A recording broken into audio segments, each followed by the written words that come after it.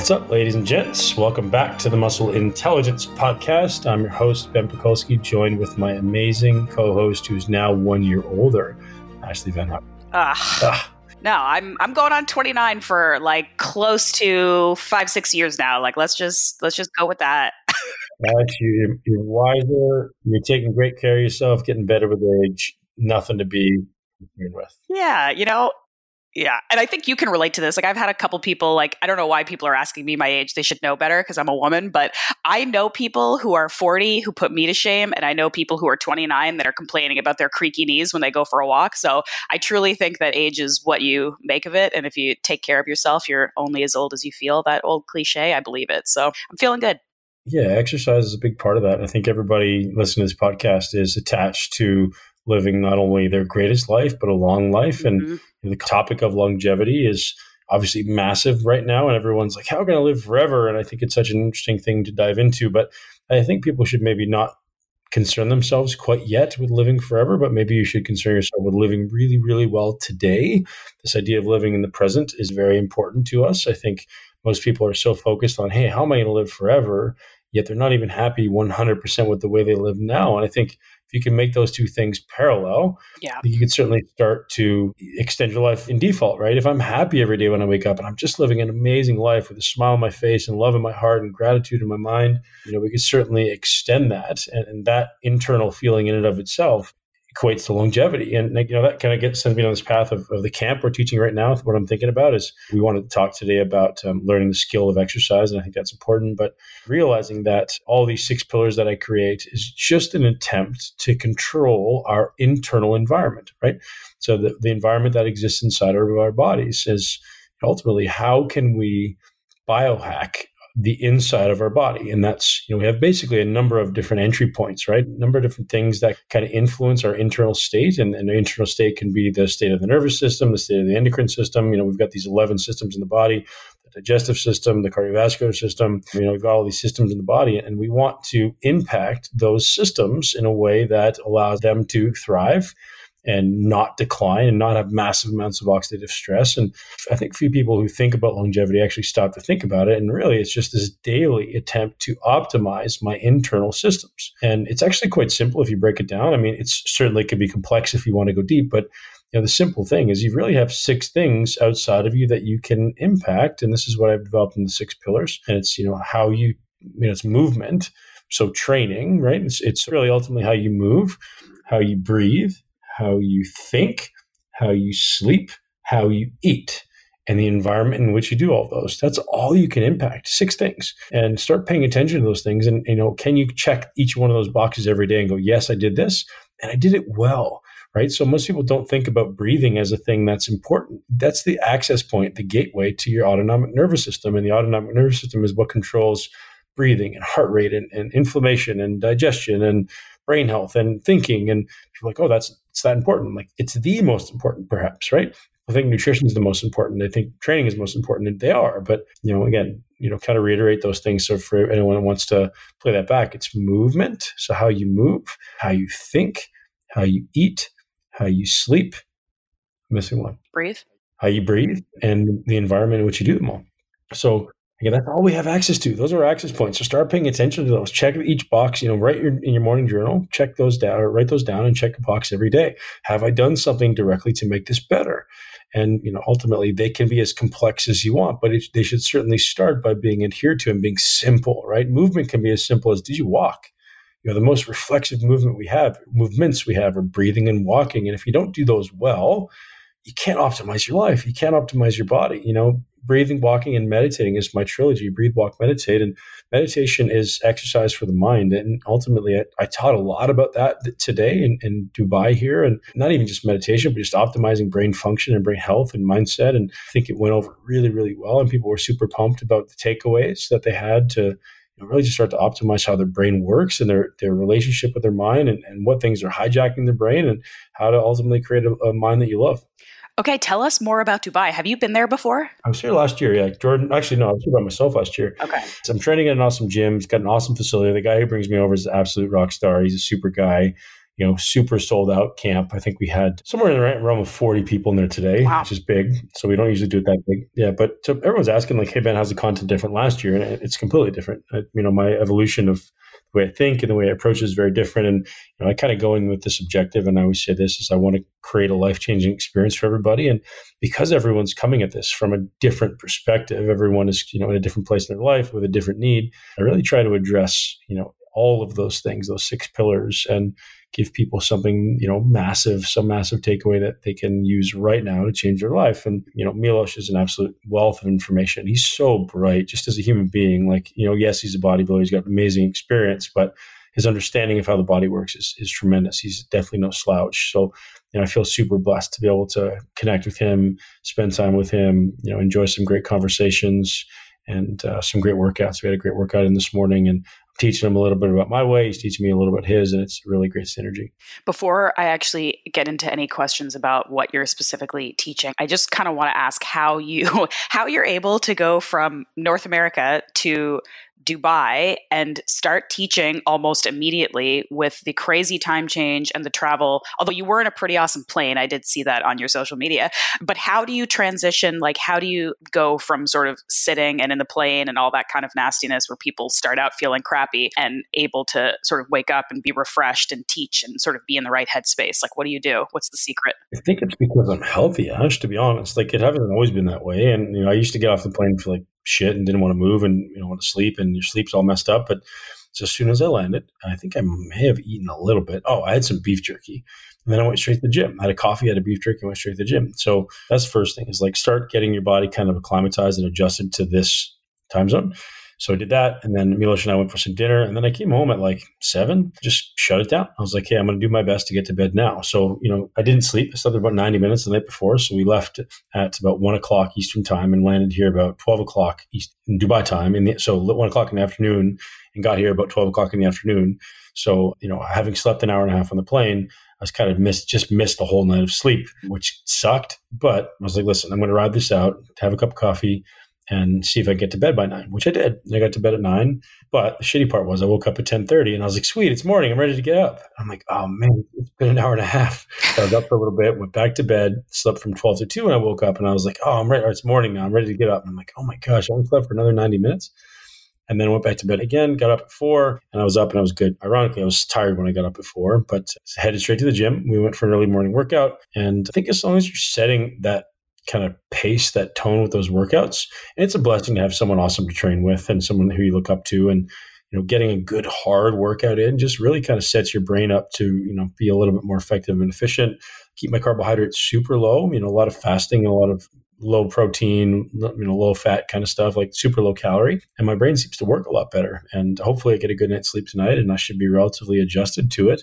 I am taking a lot of electrolytes. I am drinking a lot of water. I'm taking a lot of essential amino acids. I'm actually taking a lot of nitric oxide boosters as well, just to make sure my blood flow is adequate. And those things seem to be really useful. So when I say nitric oxide boosters, it's literally just beetroot extract and some citrulline, and that's really it. So that's it, Ash. And I feel awesome. My brain was on point today. I certainly have good days and bad with my brain. And as the podcast listeners probably know, sometimes I'm on point and I'm spitting game, and other days I can't remember my own name. So that's what I'm here for, Ben. Yeah, totally. No, but I think what you're saying too, and I agree with this, is like if you're a consistently healthy person, your body's going to be resilient even under circumstances where it's not ideal. Like, look, it's not ideal for anybody to be on a plane for however many hours you were on a plane a couple of days ago. That's not great for anybody. But if you're healthy, 13 hours.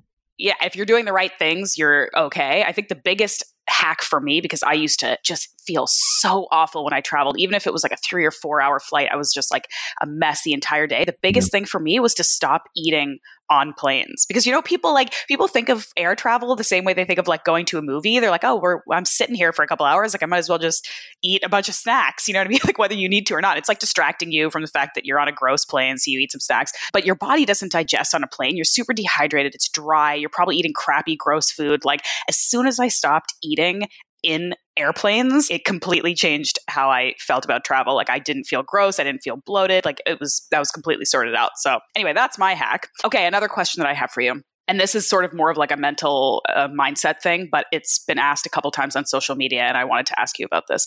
Do you get nervous ever for any kind of presentation thing that you do, like for a muscle camp, for speaking in front of people, when you go to these like seminars or workshops or anything, like do you ever get nervous to be in front of people talking or teaching? Yeah, for sure. I got super nervous at the Health Optimization Summit because it was a completely different demographic. So I rewrote that presentation about 6 times in full. Wow. So I wrote it once and I was like, oh, this is good. And then you reread it. I'm like, no, I got to add this in. I got to get this better. And until like, the 9th hour or the 12th hour, however you say it, it's like I was rewriting that damn thing. I literally wrote it again, I think up until the morning of, just because I just was like, well, it's not good enough. I got to be better. And this is a whole new market, a whole new demographic. And I'm not quite as dynamic when I don't know the content, off heart, right? Like, so it's the first time making this presentation. And so with muscle building, I know everyone's problem. Like I know exactly what they're doing wrong and I know how to fix it. And with the Health Optimization Summit, the first thing, I think it's the first and most important thing in any presentation is being super clear with what objective you're trying to get across. So who's my demographic? What do they need to learn and how am I going to deliver that? And what exactly is my deliverable? So the ambiguity with Health Optimization was kind of really didn't know exactly who was going to be there and exactly what they wanted to learn, right? With people building muscle, it's like, listen, you either want to build muscle or you want to lose fat. It's pretty damn simple. Here's how you do it. With Health Optimization, that's such a kind of abstract thing. It's like, oh, well, maybe you want to build your brain, or maybe you want to build muscle, or maybe you want to get leaner, or maybe you want longevity. So I kind of had to touch on all those things. And that going up there, it made me a little bit nervous. So when I'm nervous, I just tend to not be as dynamic. I tend to be a little bit more kind of not exciting. Reserved, maybe. I'm a little bit more, just conservative. Certainly maybe not my best presentation ever. I don't think it was terrible. I think I delivered the content really well. I just didn't have the kind of normal enthusiasm that I may usually have and the normal ability to engage the audience, because you have to be so conscious of the content. Whereas when I'm teaching muscle building, it's unconscious. Like I can teach a chimpanzee to build muscle.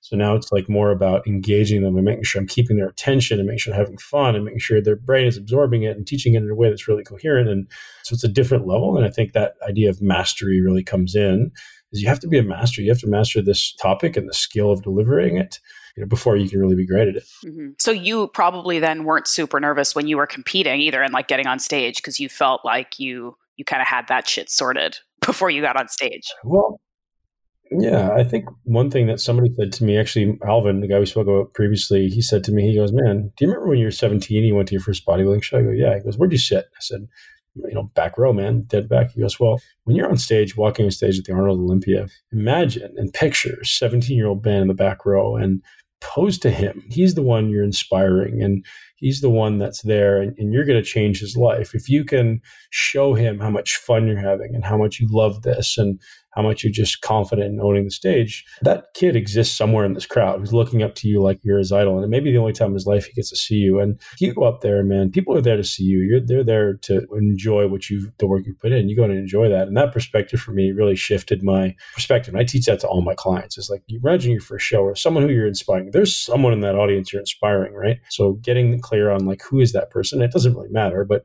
imagine they're sitting in the back row and smile and just shine like a star. And, I say that to my daughter when she's presenting or when she's singing or anything like that. It's like everyone in the audience is there to see you shine. We want you to succeed. We want you to just crush it. We love you so much. Go up there and let your light shine. And that's really the attitude I took on stage. Is at that point, man, there's nothing you're going to do to change the result. It's like, go up there, smile, have fun, show off what you got, and then go home and get on with your day. All right. So you were talking about the demographics of the group that you're working with in Dubai. Like, is it all sort of meathead bodybuilders who have been doing it for a while, or there's some newbies? Is it a great kind of range like it was in the Tampa camp that I went to? It's an awesome demographic. So it's a little bit older. I'd say everybody's probably 30 plus, and everybody's not just, we have a couple of people who want to be pro bodybuilders, but mostly it's people who just want to look great, feel great, and ultimately optimize every aspect of their life. So a lot of people are coaches, but not everybody. I'd say maybe 50% are coaches and 50% are just people who want to have an awesome life and an awesome body and want to understand how these pieces interact. And as I said, that's kind of the focus this year. Is I'm not getting into the weeds around, how to do a bicep curl or how to do a bent over rower. Like, that's not it this year, which is what it was primarily last year. Last year was really focused around mobility, stability, and skill. And here's how to access the position. Here's how to optimize stability. And here's how to maximize the skill. And then we'll build some progression into that. And here's how you build progression. So this year is like all the other pieces, everything else that goes into it. So I like it. I mean, I love it even more. Obviously, I've taught muscle building 10 years. So I'm good at it. But so it's still a piece. Like Milos is still teaching a lot of it. And I think people still want to hear it. But I just still think people need to acknowledge that training is only one piece of the puzzle. And they need to be better at all of them if they even want to optimize the time in the gym. So I start off with giving them a framework around the 6 pillars and then teach how stress works. And exercise just is ultimately a stress that throws your homeostasis out of whack. And then ultimately all these recovery modalities to kind of bump you back into this homeostatic position, hopefully optimized or upgraded, right? When you create a stress and you come back from that stress, the ideal is your body has transcribed new genes and you're stronger and you're more resilient than before. And that's kind of the gist of it.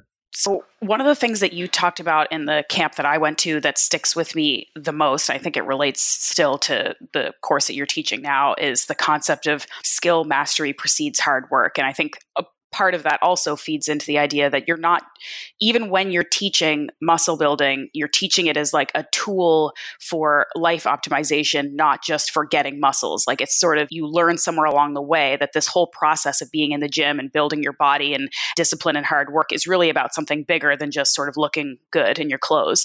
But can you talk a little bit more explicitly about like what that really means? Because the people who are in there who are just like raring to go, who just want to like crush their workouts and look good and be stronger and be bigger, it can be hard to kind of get people to step back and take a breath and just sort of be patient with the process and know that they really have to master skills before they can go crush them. So like, can you just talk about how you actually try to like implement that in people's lives?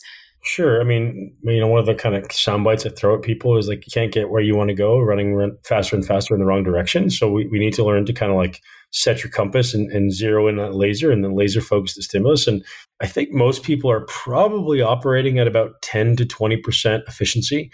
And that is, sounds like a bold statement, but even after training with some high-level pros, you realize how poorly they challenge their muscle, how poor their muscle contraction is. So what does that mean? Well, they can move a weight, right? They can move a weight from point A to point B, but are they actually stimulating and challenging the muscle maximally from every inch of every rep? And the answer is not even close. So what we look at is, okay, if they're 10 to 20% efficient, their ability to contract at every inch of every rep, well, if we can improve that to even 60 or 70, well, now they're going to get 6 times better results in less time and effort. And, skill acquisition is this idea of you wouldn't go play a basketball game if you didn't know first how to dribble. And then if you didn't know how to shoot a 3-pointer and if you didn't know how to shoot a free throw and whatever, like et cetera, right? Like know how to dribble with your left hand and your right hand and then back and forth and then bounce pass. And so you learn all these skills and people don't see exercise like that. People see exercise as, it's just something you do and you go in and you work hard. And like, no, because arbitrary hard work, sure, that can be useful to a point, right? And this is kind of where the system falls apart. Is in high school, everybody's taught that we just do these basic exercises, and that's absolutely right. So when you're a beginner, anything, this idea of kind of general preparatory work is getting you to this general low-level fitness requires anything. Just move, do a bench press, do a squat, do a deadlift. That's enough for a beginner, someone who's never done anything before. But then you hit this plateau where you're like, oh, well, that doesn't work anymore. Now what do I do? Well, now I realize certain parts of my body have developed a little bit better than others. And okay, well, why does that happen? Well, because everyone has different mechanics. So when I do a squat and you do a squat, Ash, it's going to be a very different set of muscular stimuli, right? It's not going to be the same relative percentage of quad, glute, hamstring, low back. It's different for everybody. Okay, so now we have to then pick our exercises strategically throughout a workout to make sure that we're hitting the muscles in a way, or all of the muscles in a way that equates to the end result we want. Meaning, if I'm doing too much of one exercise, not enough of another, you can acknowledge that, well, this body part's going to grow in exactly this sequence based on the exercise that I do. Or we can teach people to select the exercise correctly and then master the skill to challenge the muscle. So it's important to acknowledge, just because I pick up a weight does not mean the muscle I think I'm working is actually doing work. Your body's designed and built for path of least resistance, meaning what's the easiest way to do this from point A to point B? So your body doesn't care about challenging a muscle. Your body goes, well, I got this big muscle over here, and if we get this thing to move, this will work. It's this idea of, if I was moving my house and I invited 5 friends over, who am I going to ask to move the fridge, right? It's the biggest friend, biggest and strongest. And your brain does the same thing by shifting your body into a position that's most advantageous to leverage the biggest muscles. And fortunately, the biggest muscles aren't always the one you're trying to train. So some people have a hard time building a chest, or some people have a hard time building a back. And your body literally, the more times you do this poorly, your body literally wires it in to do it incorrectly. Like it gets worse and worse and worse. And eventually the muscle you're trying to train doesn't do anything at all. And the muscle you weren't trying to train keeps getting bigger and bigger. And then you get muscular imbalances and joint pain. So teaching people how to forget what they think they know and start just objectifying, like, hey, this is how you challenge that muscle. This muscle does this. Look at the muscle fibers. It runs from here to here. Now, how do we create a resistance that directly opposes that? Well, you do it this way. It's really, really simple. Exercise is extremely simple. It's just done wrong. It's literally every muscle has two ends. And if I draw a straight line from one end to the other, that, is a simple line of pull, more or less, of that muscle. And then I need to extend the resistance out from there and try to have a direct line from the line of pull of the muscle through the resistance. Maybe sounds complex, but you can see it in 30 seconds if I showed you in the gym. And it's really that simple. And like, people just don't think. They just don't. They go in the gym and they do. And a big part of what we teach is going in the gym and not just doing mindless things. It's like, how can you use exercise as your greatest opportunity in a day to become mindful, to become present, and ultimately build your brain? Right? Rather than disconnecting and making it a highly sympathetic, highly amygdala-driven event, we can now take this and make it an opportunity to become more conscious and maybe wire in some prefrontal cortex, like some conscious thought, right? So we're literally kind of muting that amygdala response, that primal animalistic response, and using more of this prefrontal cortex, which allows our brain to be present and conscious and ultimately less fear-based, right? Less sympathetic, less anxious. All of these things, just simply by paying attention, not simply doing, actually thinking about what you're doing, maybe even feeling instead of just doing. And, that all those things are super highly correlated with, a meditative state. Is I'm going to first become conscious. I'm going to feel what my body does. I'm going to pay attention to my body. Then maybe I become a little thoughtful about what I do. And all of those things literally start to shift your brain. And people don't realize that exercise is, I think, by far your best opportunity to change your brain as an adult, right? Short of like learning a new skill. Well, every exercise in the gym is a new skill, but short of learning, an instrument or a language or something, like all those things are going to cause great shifts in your brain. I think exercise is the greatest opportunity in life to start shifting the way your brain works, your brain chemistry, your emotional attachment to things, the way your brain is wired. I think that approach is literally what makes your camps different from any other muscle building fitness camp out there, because that is the focus. The focus, like you said, is using the gym as a tool to make your life better, to make your brain work better, to make you a happier, more thoughtful, more mindful person. And even if people learn it by accident because they go in there just trying to get big calves, like that's what they're coming out with. And I've said it before, like that muscle camp that I did a few months ago, like it was actually life-changing for me. And I didn't expect it. Even though I know you and I respect you and I think you're great, I did not think I was going to go into that camp and learn something that I was going to think about every single day. And I do. So anyway, enough blowing smoke. But one last question, because I know you do have to go, because your camps bring up kind of questions that tend to be a little bit more about life or sort of more esoteric versus just like, how do I do a delt raise? The last question I want to ask is there a question that comes up in every camp, like for people who haven't gone yet or are on the fence or maybe think they can't afford it yet or whatever, who want a little bit of a free teaser? Is there one question that comes up at every camp, no matter where you are in the world, that isn't necessarily directly about muscle building that people want to know from you? Like, is there one that just kind of keeps coming up that you can share with us? There's a few, I think.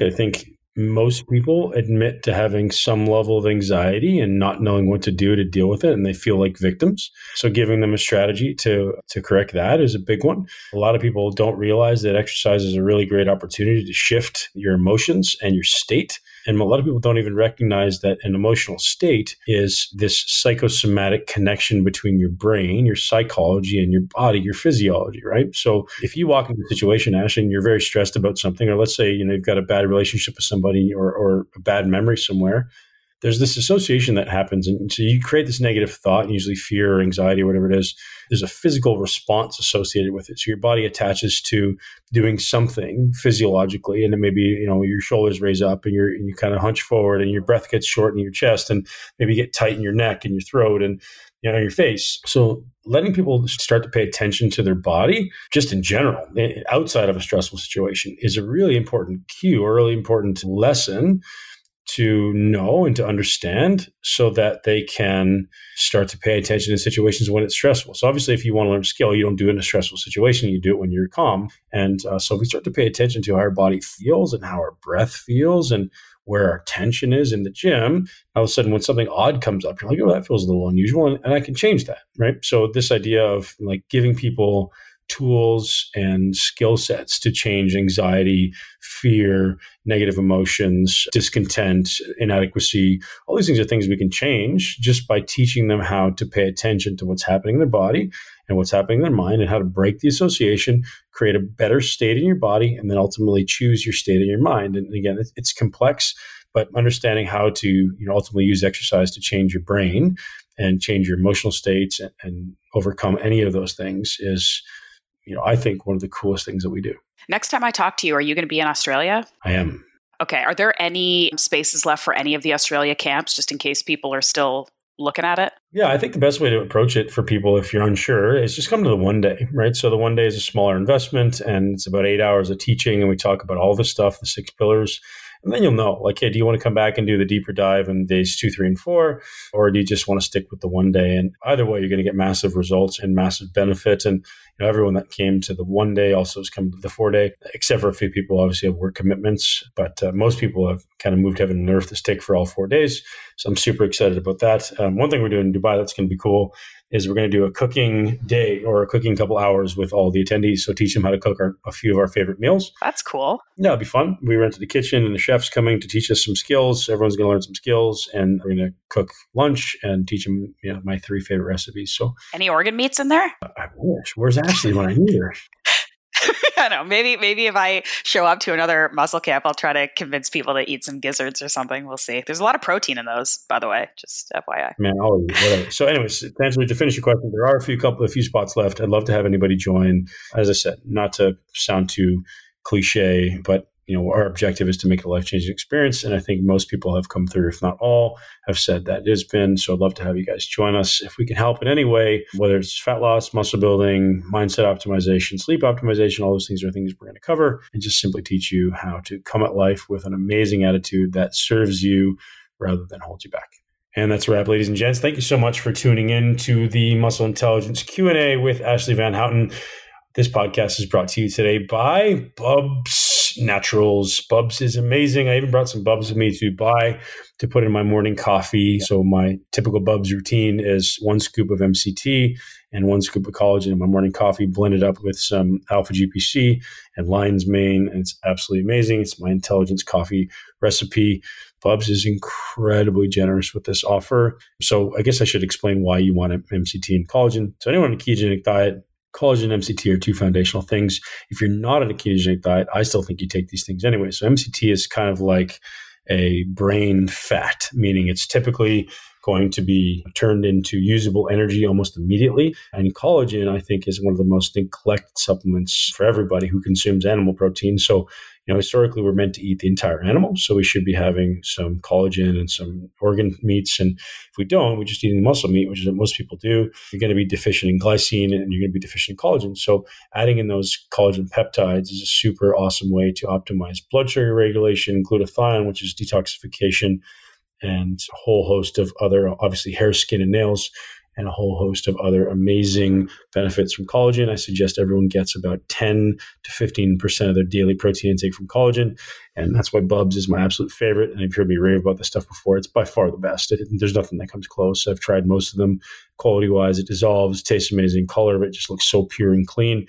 Fantastic. And thank you to our friends over at bubsnaturals.com. Use the code INTELLIGENCE to get 20% off. Now, this is not going to be forever. So go over there and get 20% off right now. And you guys are hooking you up with MCT and collagen, full size, 20% off. Definitely head over and use the code INTELLIGENCE at bubsnaturals.com. Have a great day, guys. Super grateful for you being here. If you did receive a little bit of value from the podcast, I'd love to hear from you. If you didn't, hey, let me know. I'd love to know how I can help, and Ashley as well. Thank you so much for joining us, and head over to iTunes right now and subscribe if you're not already there, and leave us a review because we want to hear from you. Have an amazing day. Live your greatest life in a body that you absolutely love. Thank you so much for tuning into Muscle Intelligence. If you enjoyed today's episode, please be sure to share it with at least one person you know. Make sure you're subscribed so you never miss an episode.